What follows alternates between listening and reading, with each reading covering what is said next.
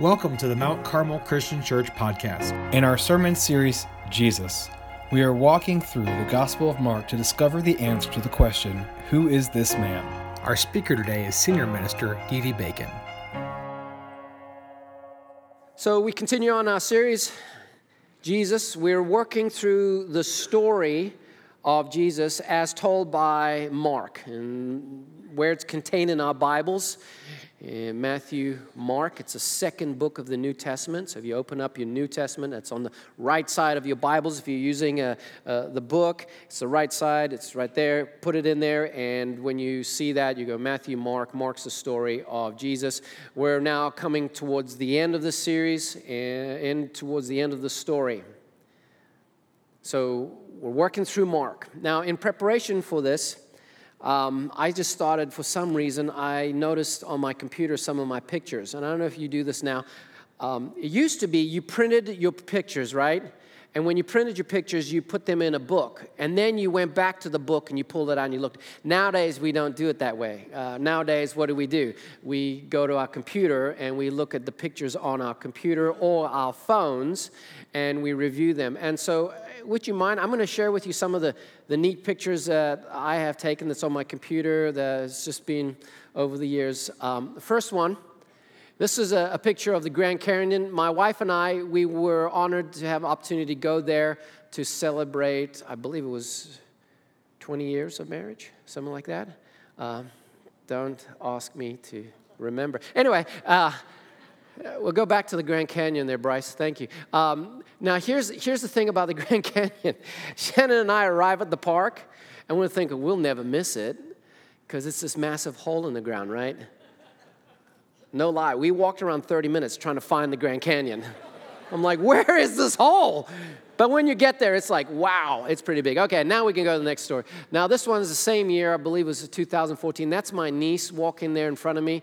I had the opportunity to go and see my family in England. It was like, I believe it's one of the last times I saw my dad vertical.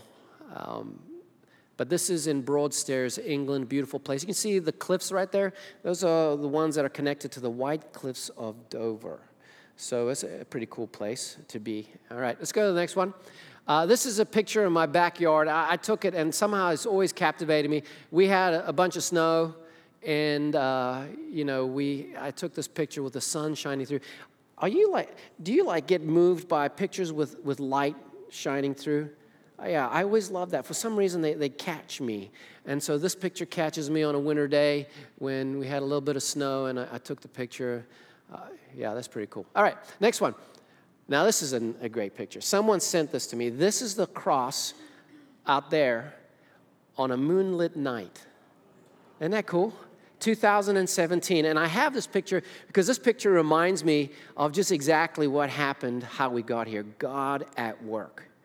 And that just is like the culmination of everything. And so that cross and then that moon shining is just like, it was just unbelievable picture. All right, next one. This was a really significant thing for me. Some of you may recognize this. This is the Sea of Galilee from Capernaum. And we've been working through the story of the Gospel of Mark. And many people think that Mark is the memoirs of Peter, and Capernaum was Peter's hometown. So this is kind of like, this is the hometown setting of a lot of what we're being going through in the Gospel of Mark. The Sea of Galilee, over that side, those hills over there, when it talks about Jesus got on the boat and went to the other side of the lake, that's there. That's the place. He would go out there and, mess around and go to the mountain and all that. All right, so next picture. This is the Judean wilderness in Israel, our trip to Israel in 2018. And Judean wilderness, I just think it's absolutely beautiful. I see this picture and I'm reminded of that line. After Jesus was baptized, the Holy Spirit led him into the where? The wilderness to be tempted. There it is. That's the wilderness. So you're like, if you have it in your mind's eye, you want to picture what was happening, that's where he went into, that kind of place. All right, next picture. This is a picture of Jerusalem, but I'm coming in, we're looking to Jerusalem from the Mount of Olives. And today we're going to talk about Jesus. He's coming into Jerusalem, and next week is Palm Sunday. This is the direction he comes. This is the east gate. It's probably a little to the right there. But this is Jerusalem from the Mount of Olives side. And so Jesus is going to come into that. That's the temple. Of course, it's not the temple, but all that bottom piece there, those walls and stuff, that's the foundation of Herod's temple, what he built. But that's pretty cool. Next picture. These are the steps going up into the temple. And that's Tim Peace.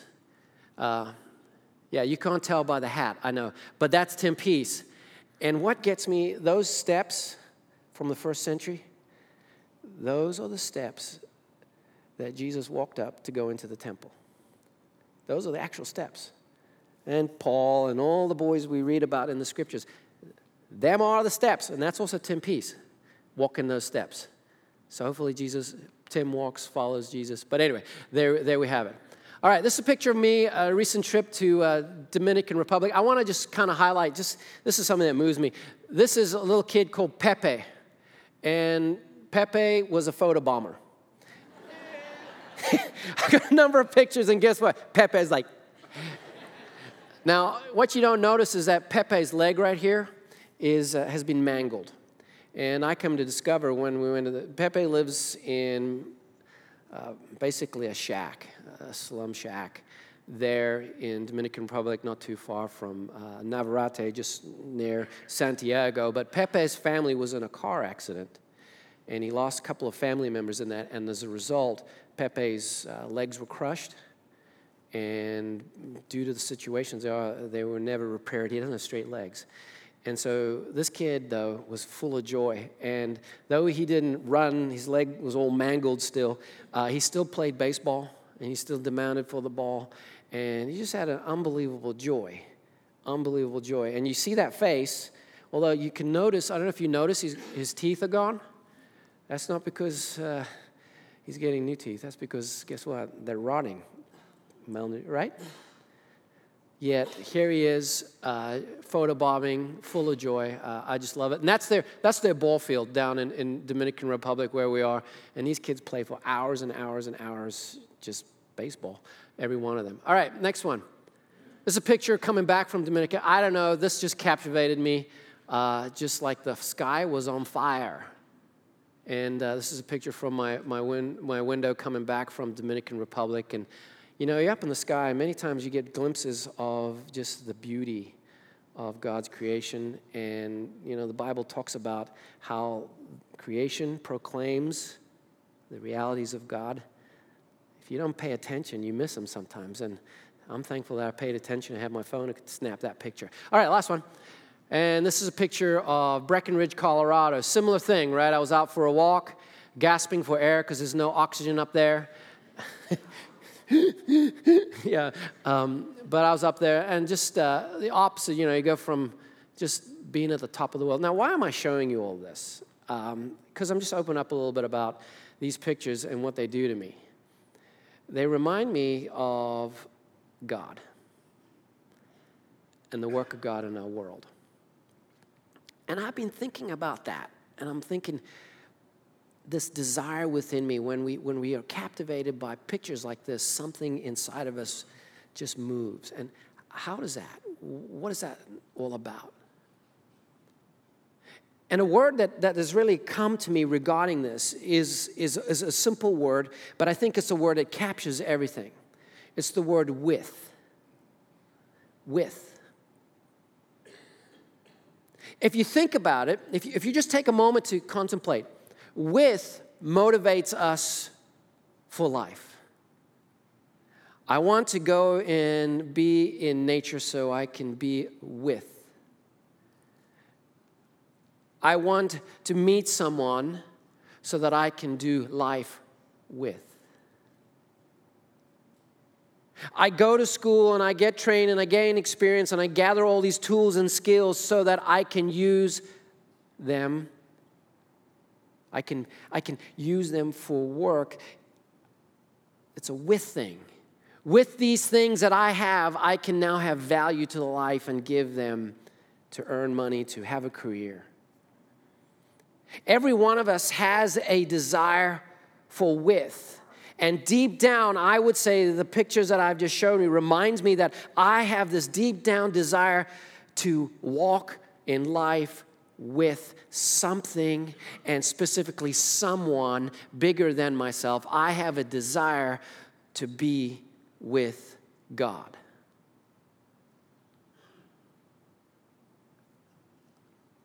I want to walk with God, and I want to be with God and to live with God. And it's this desire for with that motivates me to do what I do. I mean, think about it. All the stuff what is the motive? What gets you up in the morning every day? What gives you joy every day? What makes you go, whoa, wow? What makes you laugh? What makes you just passionate? Ultimately, I would argue that it comes down to with. And as I've been thinking about this, has been mulling over this for a couple of weeks now, I began to just observe around me and just observe life around me and people around me. And Shannon, she goes one morning, she says, check this crazy video out. And so she shows me this video, and there's these two women who are out somewhere in nature doing these kind of calisthenic, weird exercises. And one of these women is beginning to espouse her views of life. And she says, we're overpopulated. She's coming from a very left view of things. She's overpopulated. This is a problem. We need less people on the planet to save the planet. And so then she begins to tout her philosophy on marriage and on child rearing. And she said, women, don't have any more children because it's an affront to nature, and you need to have abortions, blah, blah, blah. And I'm like, wow. While I don't agree with her vehemently, I began to ask, why would she say that? What makes a woman who I would guess has these natural inclinations to be a mom, why would she come to that? And I thought, it's because of her innate desire she wants to be connected to something bigger than herself. And even though it's misguided, I can understand her motivation because she has deep down in her heart a desire for with. And that desire for with has been channeled in a way that's not right, but it's still there. I've been into a show called Meat Eater on Netflix. It's about a hunter, and he goes all over the world and hunts and shoots and eats the meat of the stuff he kills. It's kind of, Anyway, so one episode, he's like two episodes, he spent time in like the Bolivian jungle with these Bolivian native guys, and he lived with them and he hunts with them and he's learning their techniques of cooking meat and all the crazy stuff they're eating. And I'm watching this and I'm thinking, it's been really pretty interesting. And really get some insight into the daily life of these Bolivian Indians living in the jungle. And I'm like, wow, we are very, very different. The way they live and the way they operate and the stuff they eat, we were like, there's no way we would be doing that, right? But on the other hand, I'm like, but they're a lot like us, like me anyway. And another thing that I realize is that they have this desire for with as well. They want to live in community. They want to live their life with their families. They want to live in their environment with happiness. They hunt and they provide for their families and take care of themselves because they have this desire for life they want to live with. And there's an acknowledgement that there's something bigger than themselves. They call it spirits. They call it whatever, the gods. And they want to live in harmony with those gods. They want to live with peace with the supernatural. And I'm like, they're so much like this. They have this desire for with. They want to be right with God and to live with God, just like you and me, even though they're living in huts and hunting with arrows and eating stuff that you and I would never touch. They're just like us. They're motivated by with. I think we all have a sense that something's amiss when it comes to our relationship with God and with. And that motivates us to pursue answers to life's big questions. That question, how can I be right with God, is the motivation for a number of conversations recorded for us in the story of Scripture, particularly in the story of Jesus that we have contained in what we call the Gospels.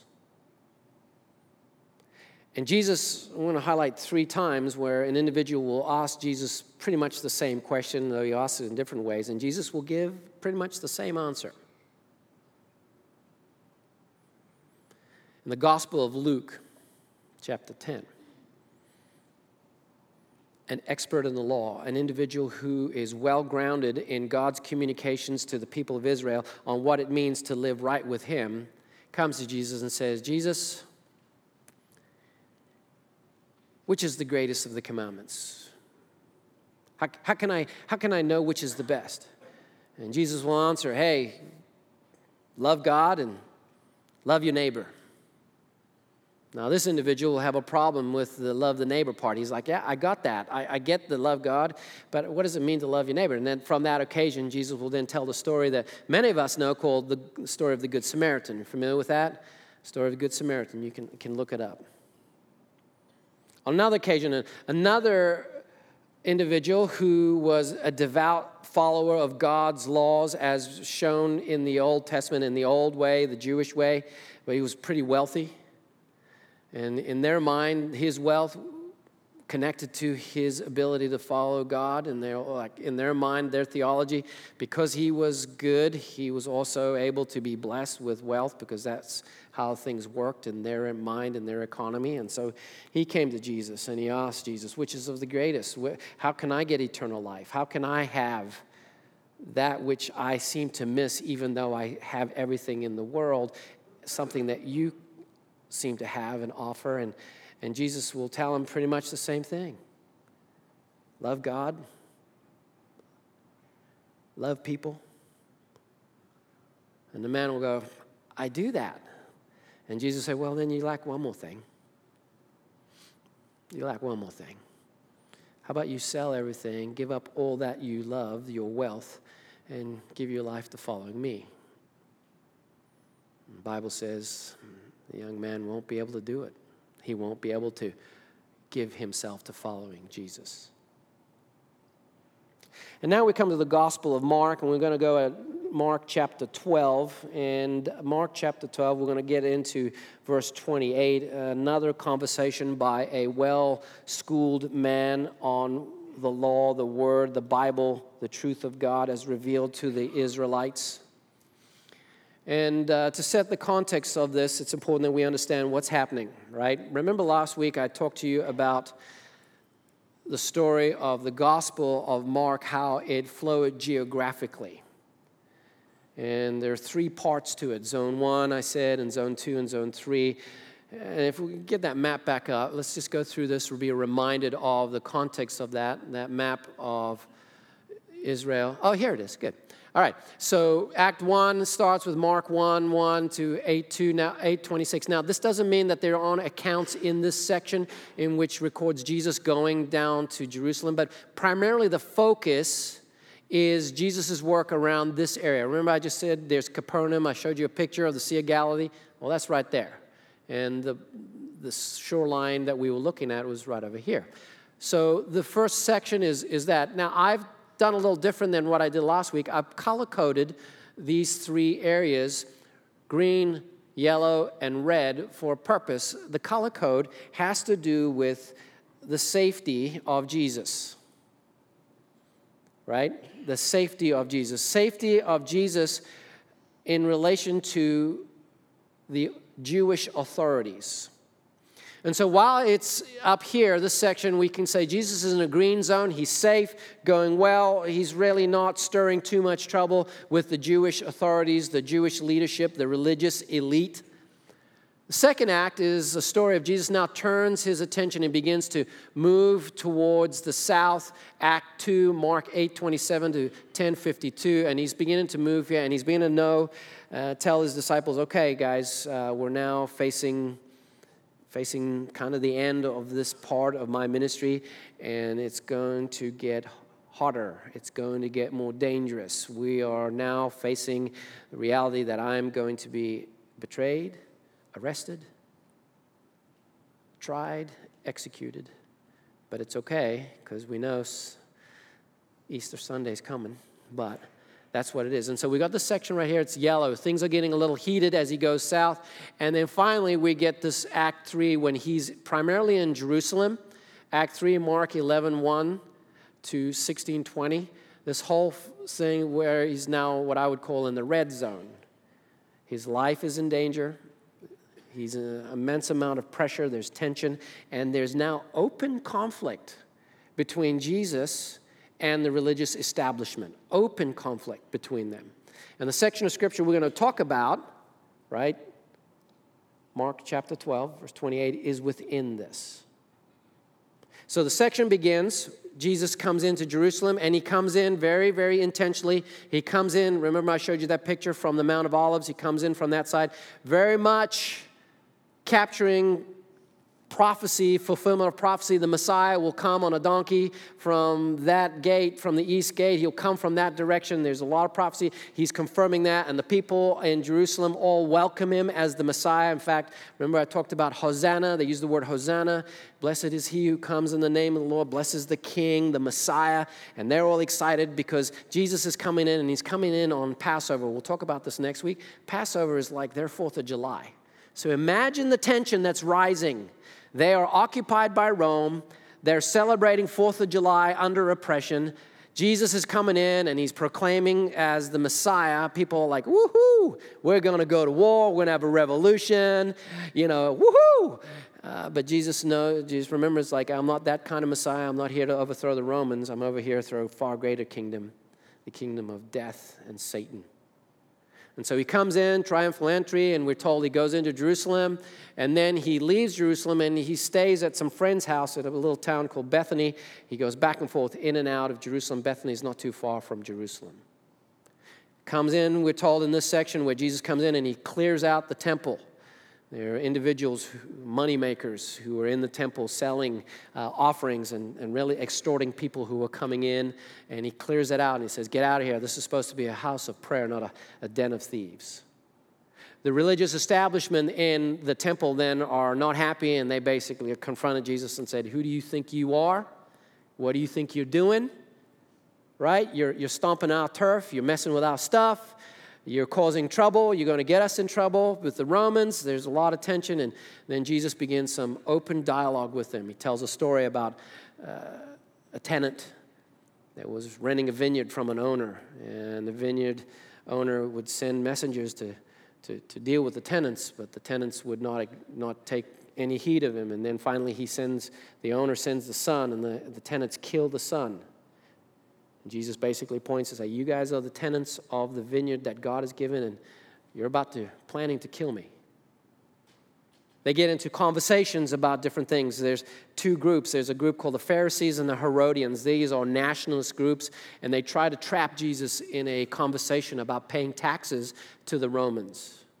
Another group called the Sadducees. The Sadducees was a party that were primarily made up of the priests that ran the temple. These guys didn't believe in resurrection, and these guys try to trick Jesus in some kind of elaborate story to try to get Jesus into trouble and cause controversy to trip him up. And they get into the story about this guy who was married. There were 7 brothers. The older brother married this woman, and then the guy died. And according to Jewish law, if the wife of the eldest son dies, she should then go to the next son. And they say the story is that every time she gets married to one son, he dies, and she has to get passed along. And they said, well, whose wife is she when there's resurrection? And of course, Jesus does some education about what resurrection is all about. And my question is, shouldn't someone be asking about how is it that this woman, every time she gets married, these guys die? You ever thought about that? I mean, like make miniseries about black widows and all that stuff, right? Anyway, And Jesus deals with it. And so that's where we come through. And I know it's a little long roundabout thing, but let's get to verse 28, because now we come to our scripture, to the individual who is sitting there listening to Jesus make these answers and deal with these attacks from these various religious leaders.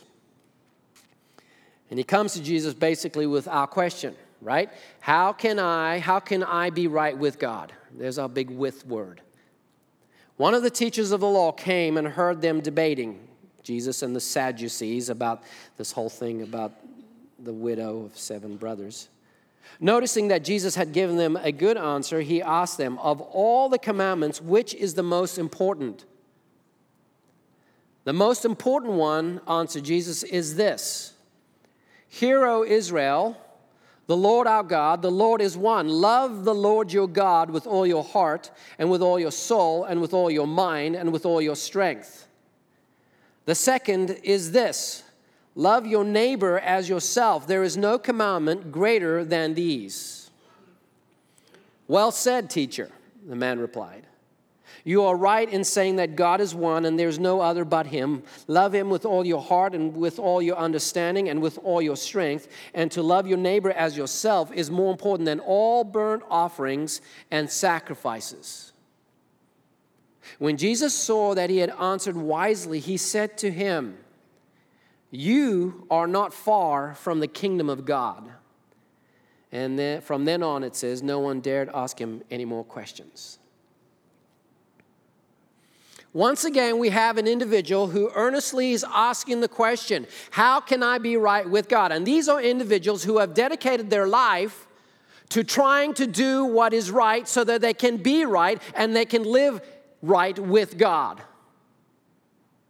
Yet their system of religion, their efforts, the things that they pour themselves into obviously was lacking. Obviously deep down, it wasn't answering the question, how can I be confident that I am right with God? And hence then they ask Jesus the question because they see Jesus as one who had what they did not. The confidence and assurance that I am right with God. And so he asks the question, and Jesus says, here's the answer. Love God with everything you got, and love your neighbor as you love yourself. If you want to live right with God, that's what it looks like.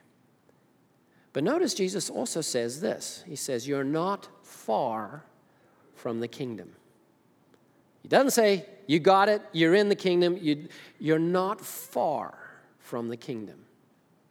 Love God and love people is the way to live right with God. But how we are made right with God requires another element of which we will be told about in the story next week and the next week. How can we be made right with God so that we can live right with God?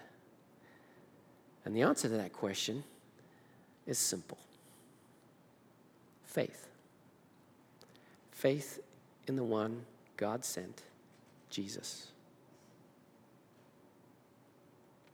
So I came across a story, cute little story, about a man named Skye Jethani. He's an author, speaker, and he was telling about when his daughter Zoe was 2.5 years old. His daughter Zoe liked to play hide and seek. How many of you enjoy playing hide and seek with your kids? I've done it. Yep, a lot of fun, especially to scare them.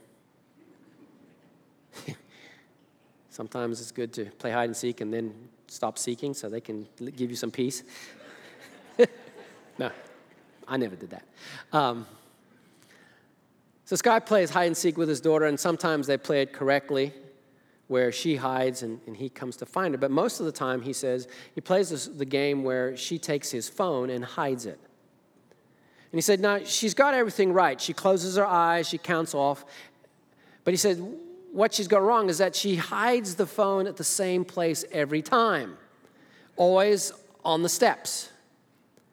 But being a good daddy, he pretends he doesn't see it. And so he then walks around pretending he doesn't see where the phone is, knowing that the phone is on the steps. And the little girl, 2.5 years old, Zoe's like, when he's like moving around, she's like, no, Dad, you know where it is. Don't be silly. It's on the stairs like it always is, right? This guy says, I'm trying to teach her that the fun of the game is in the seeking. The fun in the game is in the adventure of trying to find what you're looking for. But for her, the fun of the game is simple. It's in the finding. Her joy is when her daddy, and that's why she makes it easy, her daddy finds what she's lost, his phone. And this is the comment that I want everyone to pay attention to. And it's in your bulletin, it's up here on the screen. Let's just go with what he says. And an insight that's really important in this. He says, God wants us to seek him. But like Zoe, he understands that the real joy is not in seeking, but in finding.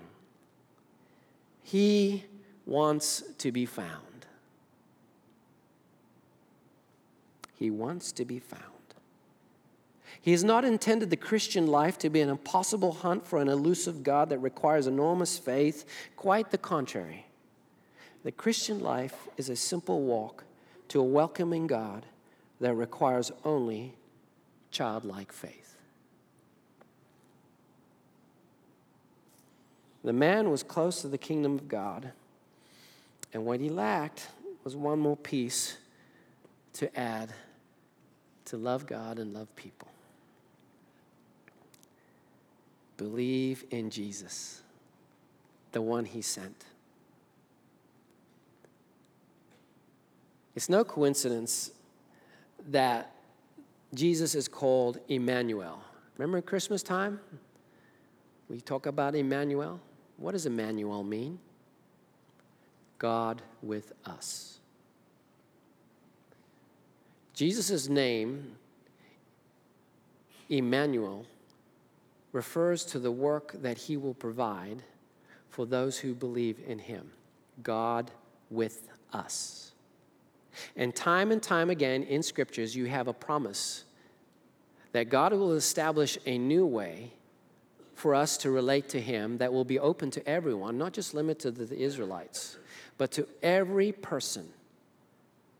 Every person qualifies to receive the gift. God with us. How? Through Jesus.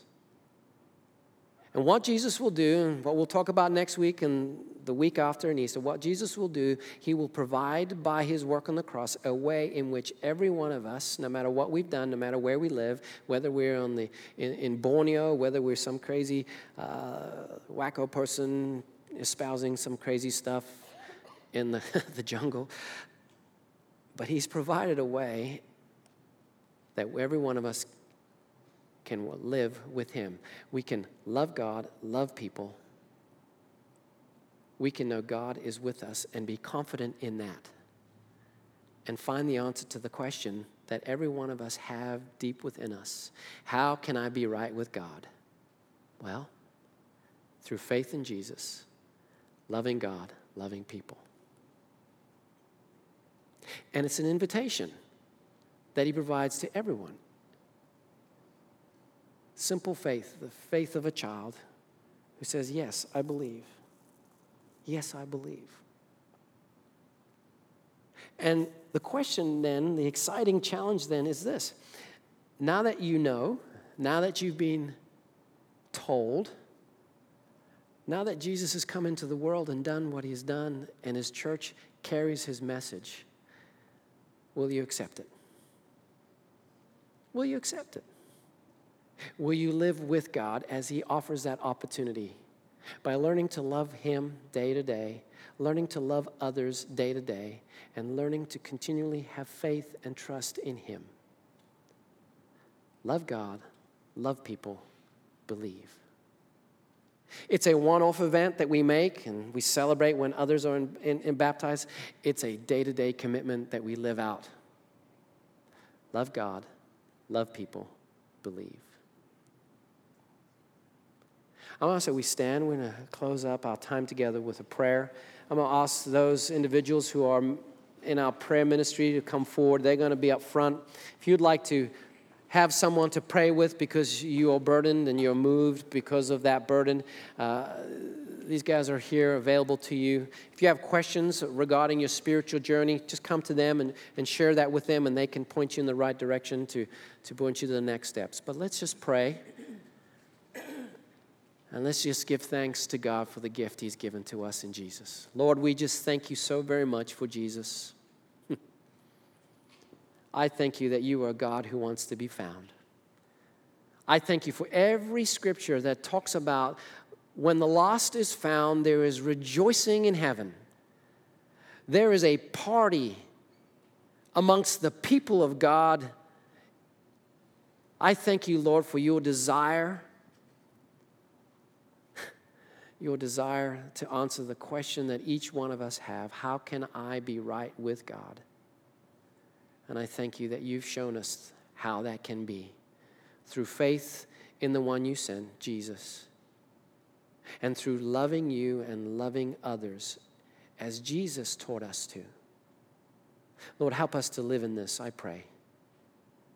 It's the name of Jesus, the only name by which we can confidently know we have access to you by. Amen. Thank you for listening. You can interact with us online at our website, www.mtcarmelchurch.org. Also on Facebook, Twitter, and Instagram.